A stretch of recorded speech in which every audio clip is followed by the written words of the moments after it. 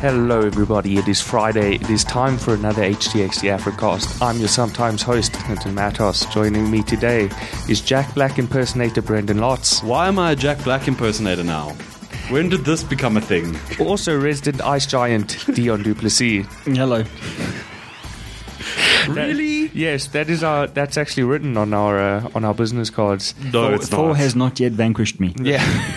I have a really good joke about that, but it's I'll write it somewhere later. Anyway, we're just going to jump right into things. Brendan, do you want to start, or is Dion going to get it? I'll start with this one. So yesterday I was at the Panasonic Senseperience. Corruption of English. Yeah, I like to think of it as poetic license, really. And they were showing off their new range for 2016. So there were some washing machines. There was a kettle. They did point out that the toaster they wanted to bring in, they couldn't bring in because of some or other reasons. So that's going to be delayed, which I'm going to be so disappointed. Exactly. I was looking forward to my Panasonic toaster. Exactly. Man, I've been looking for a good toaster upgrade in years, and I really want to get one of those high-level Panasonic toasters. So I was going to overclock it and everything. Anyway, so they also had, of course, TVs, 4K TVs, which I still don't understand why people in South Africa buy, because there's no way of really using them yet. Yes, I know that 4K DVDs or Blu-rays are coming, but anyway. So they launched their TVs, but one of the most interesting things that they launched yesterday were some smartphones. Ooh, now we're talking. Which had a couple of people going, Samsung or Panasonic makes smartphones? Really? That's interesting, but it turns out they do. In fact, they actually do make cell phones for MTN and Vodacom. They just take their badges off of them and then repurpose them. So these were their own smartphones, and there's 6 that they're bringing to the country, but there were 3 that I was really, really excited about. Namely, the first one, which is the Iluga Mark. Yeah, the name's a little bit. I'm not sure why they went with Iluga. I'm sure it means something really. It's spelled ELUGA. And then Mark, like the name Mark with a K. Yeah. Which is strange. So this is Panasonic's sort of high-end offering. They're estimating that this could cost up to about 5,000 Rand. They're not entirely sure on pricing just yet. They're coming in around June, so we'll know more closer to that time. It's a 5.5-inch HD smartphone. It's got a 1.5 gigahertz octa-core Qualcomm Snapdragon 615 a 1.5 gigahertz octa-core CPU with a Qualcomm Snapdragon 615 chipset, 30 megapixel camera at the back, 5 megapixel camera at the front, 2 gigs of RAM, and a rather small 16 gigs of internal memory, though there is the option to add a micro SD card if you want more storage. Did they say what the maximum? They didn't. That's just. I'm going to guess that it's about 128 gigabytes. That's kind of where the standard is at the moment. It runs Android 5.1 and it has a 2,500 milliamp hour lithium polymer battery. What is very nice about this is it has a fingerprint scanner at the back, which is something you don't really see on phones at this price point. It feels really nice. It's very, very responsive. The camera's not bad at all. The fingerprint scanner, when we saw the demonstration, was very, very nice as well. Very quick. Didn't take too long. Sort of like if you can imagine what the Note 5's fingerprint sensor was like. I know the S7 and the LG G5, their fingerprint scanner is a lot faster, as is Apple's. But I mean, this is an entry level sort of smartphone. They're pegging it as their flagship high end. But it's not going to cost you 12,000 Rand or in that region. I also see there it's a dual SIM. Yes, it's a dual SIM. It does have LTE, but they have told us that the LTE will only work on one SIM at a time. So one SIM will be 3G and one SIM will be LTE. But what you can do is you can have 2 LTE SIMs in there and you can just assign which one you want to have the LTE connectivity on the fly. That's perfectly fine as far as I'm concerned, because if you are the type of person to use a dual SIM, one's for data and one's for calls anyway. So you only need one with LTE. Exactly. So that was nice. Yeah, just keep that in mind if you do want to pick one of these up. If you do need dual SIMs with both of them on LTE, you're not going to be able to do it. Then they also had the Iluga Arc. So we have the Iluga Mark and now the Iluga Arc. Arc spelled with a C. Yeah, they didn't do the Mortal Kombat thing with put a K. I'm actually really interested in this because this is a sub 5-inch phone. I know a lot of people love bigger phones. I've got a 5-inch Motorola Moto G 2nd Gen 4G. And I do not like it because it has a 5-inch screen, besides other things. So this is actually a 4.7. Not a lot of companies are bringing out sub 5-inch phones anymore. No, not really. I mean, Apple's releasing their iPhone SE, which is a 4.5-inch screen, I believe. Yeah. But yeah, this is actually a really well-made phone. Like, I know people go, oh, it's an iPhone lookalike. And this one is very much an iPhone lookalike, but it just has its own little flair to it. Like, the edges of the screens are a little bit curved. Yeah. They're not functional like as they are in the S7 Edge, but they just make it look a little bit nicer. The glass is a really nice quality. The aluminium back is superbly made. It's a really nice little phone. As for what's inside, there's a 1.2 gigahertz quad-core CPU, which is a little bit low in terms of what we're seeing now. A little bit low in terms of having half the amount of cores that we've come to love. Yeah. And it uses the Qualcomm Snapdragon 410 chipset, which is actually quite a nice little chipset. The cameras are a little bit small. The rear camera is an 8-megapixel rear camera, though when we tested it out, it wasn't horrible, if I can say. This is actually a problem with my phone as well. Is it capturing 8 megapixels at a 16:9 aspect ratio? No, 4:3. You see, but this is a thing that that happens with all smartphones. It's not just exclusive to yours or other cheap phones. A lot of phones do that. Yeah, that was a rude awakening for me when I bought my phone. It's like, I can only capture 8 megapixels at 4:3 aspect ratio. No one uses. And then there's a 5 megapixel on the front, 2 gigs of RAM, 16 gigs of internal memory. Also, the option to add a micro SD card if you want, Android 5.0. Also, dual SIM, also LTE on one, 3G on the other. It's a really nice little phone. I mean, I'm just playing around with it. This one is expected to come in between 2,000 and 3,500 Rand in that region. These prices are not yet determined yet, though, guys. Yeah, that's Please just keep that in mind. Because they're only launching in June, the prices are going to be determined by what the Rand is like against other currencies. So just keep that in mind. But they are planning to bring these in at a really nice little pricing point, and that's quite impressive. Just as an aside, it's something I'm finding very interesting about the South African cell phone market at the moment. There's actually a lot of good phones to be had for like less than $4,000. Yeah, absolutely. I've just been talking to my friends about this recently because my housemate recently lost his cell phone. He's looking for a replacement. And he was asking me, should I look at this? Should I look at that? I was like, well, why don't you look at a phone that costs less than $3,000? Yeah. I mean, you're only using it for work. You don't want to take hardcore pictures with it. And when you do take pictures, they're in bright sunlight. Why not just look at one of those? Yeah. And just incidentally, one of my favorite sub $3,000 phones even. Yeah. It's called the Inju 1. Yeah. It's probably got the nicest build I've seen in an affordable phone. Yeah. I think it got something like 33,000 on Antutu, which is pretty damn good for that kind of price. And it was a really well engineered phone. So yeah, I'm happy to see. Yeah, it's nice to see that sort of coming. And then this one, which I'm really excited about, is the T45, which is a 4.5 inch. Isn't that the Terminator designation, or is that something else? I haven't watched enough. I don't know Terminator well enough to say yes. I think that was the T35, and I'm going to have my nerd card revoked. Anyway, so T800, this one, T1000, T3000, just saying. Oh, this is being marketed as a sub 2,000 Rand phone that has LTE connectivity, which is awesome. Wow, that's actually amazing. It's very, very cool. It's a very low spec phone, sort of like the Alcatel Pixie 4.5 that we had here a while back, but this one has LTE in it. You could almost buy that thing and use it as a MiFi. Exactly. Which is pretty good. That's what one of the guys actually said. He was like, I'm going to buy one just so that I have data to browse around with. So this is a 4.5-inch VGA display. It's got a 1 gigahertz quad-core processor, 5 megapixel rear camera, and a VGA at the front. 1 gig of RAM, 8 gigs of onboard memory, but you can expand that to a micro SD with 32 gigs, running Android 5.1 Lollipop. It's just a really nice little phone. I mean, it's well made. The screen is for VGA. It's really, really nice. It's clear. It looked almost. I thought it was an IPS for a moment. So this is really exciting because people are still using feature phones, and at this pricing point, it might be worth it to consider an upgrade from your feature phone to something that will give you blazing fast internet through LTE.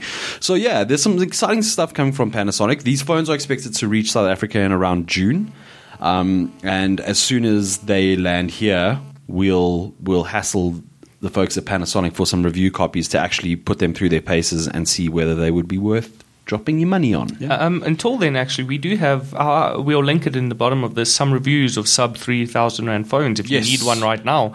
Like the one Dion was talking about, the Xiaomi, not the Xiaomi. I was talking about the Redmi. Yes, okay. Redmi Note 2. The Redmi Note 2, which is a phone I'm actually considering buying for myself because I need replacement. I think it's time to do an update to that because there's been a few now that have been released. The Hisense KO, which is also under 4K. That's a damn good phone. That is a very good phone. For I like phones I can drop and then pick up and carry on. Yeah, and that one they actually encourage you to. Yeah. So there's that. Yeah, there's a couple of good phones that we should have a look at. Link to all of those below the podcast. And now, Mr. Duplessis, you have some cool stuff for us as well. Yeah, I was at the launch last night of Lenovo's new X1 range. And if you know Lenovo, you know they're known for their keyboards, the quality of their of their laptops and tablets and that. And the X1 range is looking phenomenal. If you like good-looking technology, if you're looking for a new laptop or a tablet or a 2-in-1, it looks like somebody's really put in some effort in engineering this thing. Lenovo stuff is phenomenal. The thing I was most impressed by, though, was the X1 Carbon. Yeah. It's their latest, they call it a business ultrabook. And this thing is like 17.7 millimeters thick. But it's running a Skylake processor. It's got all of Intel's newest technologies packed into this thing, including WiGig, which is a way that Intel's processors can use wireless frequency to broadcast things like your TV output, your audio, TV output, your video output, your audio output. You can actually connect it up to a wireless docking station over WiGig, and it's got so much bandwidth to play with that it can output everything that your computer does onto a compatible screen. Wow. But yeah, I mean, these things are fast, they are good looking, touch compatible, they've got all of the latest advances in them. The only thing I was a bit worried about was pricing. I mean, I've seen sort of prices above 30 grand for the X1 Carbon. If you've got the money, it's worth it. If you don't, Can these compete with the Surface, that high-end Surface that everybody was raving about? Honestly, I would say so, yeah. Oh, okay. For me, things like Lenovo's keyboard is a winner. I mean, I had the first generation Carbon, and that was a beautiful little machine. We've actually had Carbons as our daily workhorses in the office before. I had the Yoga 3, and we reviewed it on the site, and I actually had to give it up the other day just because its processor was a Core M, which just did not work for me, and I actually missed the little thing a lot just because it was so sleek and so nice to use and great for taking out to events and using. I've gone to a bigger Gigabyte laptop, which is actually a gaming laptop, which I love for gaming and working in the office, but is a pain to carry around with me. So I can personally attest that Lenovo has brilliant build quality, especially in these little 3-in-1 converters. Well, you're going to be happy to know that the latest Yoga, they call it the X1 Yoga, it's got a Core i7 processor. What? With vPro that works. I'm not joking when I say that little Yoga 3, we'll put the review in the bottom of this as well. The only problem was the processor. Everything else about that little thing I absolutely adore, and I still miss it. If it just had a better processor, which now it looks like it has, not just a better processor, flipping i7. i7 can take up to 16 gigs of RAM. Oh, man. I really want one of those now. I'm with you on that one. Very impressive stuff from Lenovo. We'll obviously have reviews coming up in the next few weeks. We have secured a few of the devices. So keep checking back. But I'm very impressed at the moment. I think Skylake has kind of breathed new life into a lot of notebooks. It's certainly letting people make like really thin and really light. That's what I love about it, is that you're not anymore you don't have to have a huge, massive machine lugged around with you. You could get away with using an i5 even, and some 16 gigs of RAM, and be working just fine on it. It's a really nice little chipset. For me, the benefits of Skylake are twofold. You can then have thin and light, but if you don't mind lugging something a little bit heavier around, you can pack some serious power into these things. I mean, I've got a gigabyte notebook at the moment. Yeah. I mean, it's modular. You can stick hard drives in, multiple hard drives, and you can get a really, really powerful graphics card. And the fact that it's thick means they can get decent cooling in, so it doesn't make noise when you're doing all these really awesome things. Yeah, I mean, I just recently used the P55, I believe. Yes, the P55. And that was, even under load, completely quiet. Yeah. Couldn't hear a thing. Yeah. So, Skylake, well done, Intel. You did a nice little chip skew there. The real test going to come with these little 3-in-1s is going to be battery life, though, because while I really hated the Core M in the fact that it's a really underpowered processor, it gave me absolutely fantastic battery life. I could use that laptop for... Walk around with the power cable, Clinton. I was on a bus the other day for close to 4 hours. I did not have access to power, and I could sit there and read an ebook. Talk to a person. No, what? No, that's stupid. Don't get silly. I really, when those come in for review, I might steal one of them. So you actually had something really cool, a cool story this week about turning your car into a tank, sort of. So we do write about news a lot, but sometimes we come across something a bit older that hasn't gotten a lot of attention, and I like to write about that stuff because I'm an engineering nerd and I like cool engineering solutions. This is called Track and Go. Now, basically what it is 4 little tank treads or tank tracks that you can put on your car. Now, there's been conversions like this in the past, but they involve stripping your car apart and replacing the suspension. Basically, if you have a 4x4 that meets these certain conditions, you can buy these. And it's just a tank tread that has some pulley systems in it that turns each wheel into its own enclosed tank tread system. And what this means is you can take any of your cars without doing a lot of modification, turn it into a little tracked vehicle. Okay, hang on. Let's pause there. Okay. Not doing a lot of modification. Okay. What sort of modifications would you need to do? You need to drive your car onto this platform. Yeah. You need to attach a hub to the outside of the rim. Yeah. You need to attach that hub to some pulley systems, and you can go. Okay. You don't need to take the wheels off. Okay. You don't need to change the wheels. You don't need to change the suspension. You can even, if you buy multiple adapters for the hubs, you can switch them between cars. Oh, wow. It's so versatile. You could, if you have a big enough boot, you could take these things off and put them in the boot, drive on your road to wherever you want to go 4x4ing, and then put them on and then go through snow. It showed off a lot in snow. They say it's been tested in sand and it works really well. The only thing it hasn't been tested in is mud, which I know is a really popular thing to go 4x4ing in. But if you have a need to go through snow, or sand would probably be a better adversary in Africa, it's a great solution. Problem is, we don't know the price at the moment. I have tried to contact these guys who make them, haven't gotten back to me yet. And if you do want to know a price, you need to get a quotation. Okay. And we could get a quotation by falsifying some information, but I'd rather just tell them I'm a journalist and ask them for a price.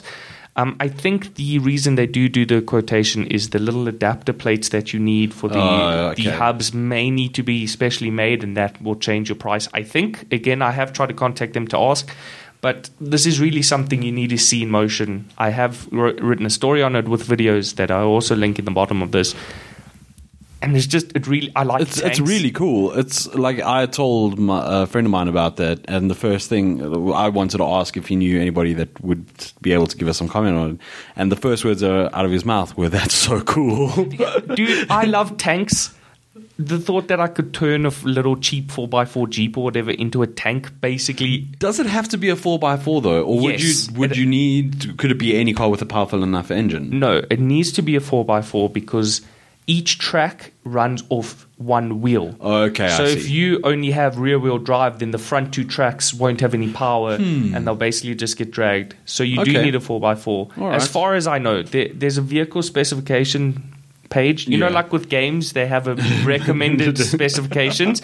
There's recommended specifications for your car. Must have a 2.6 liter engine. No, you need a certain amount of horsepower. And obviously because they are heavy and you're attaching them to the wheels and the wheels need to turn. Yeah.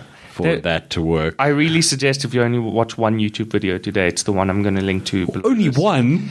If you only have the time or the date or the inclination to watch one, but you can watch lots of YouTube. All the weird things you can find on YouTube. Watch something useful today. Well, not useful, just really cool, man. Well, it is useful. I mean, like, I know a couple of people that their yearly holiday is going up into Namibia and driving through the sand, where my ideal holiday is sitting in front of the computer playing video games. But I think that people might find a lot of use for it.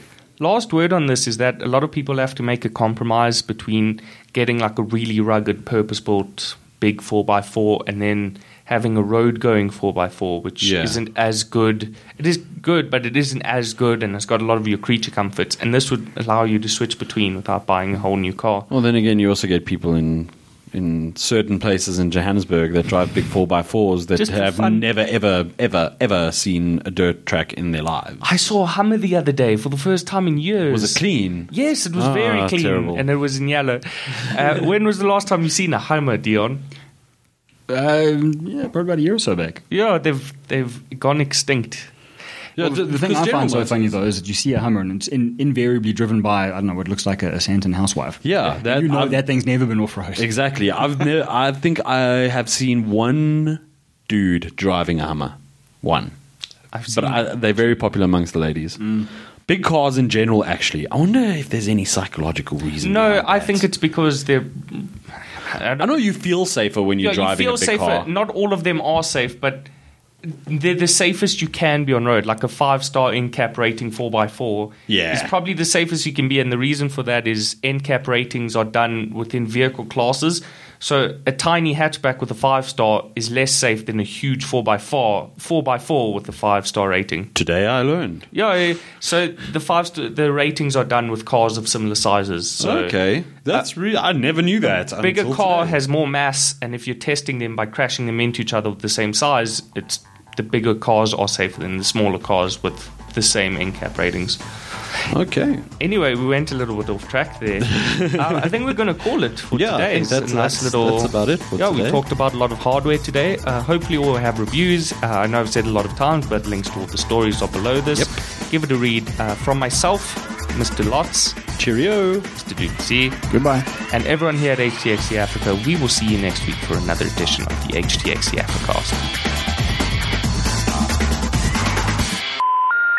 Sorry, the number you have dialed is not in service at this time.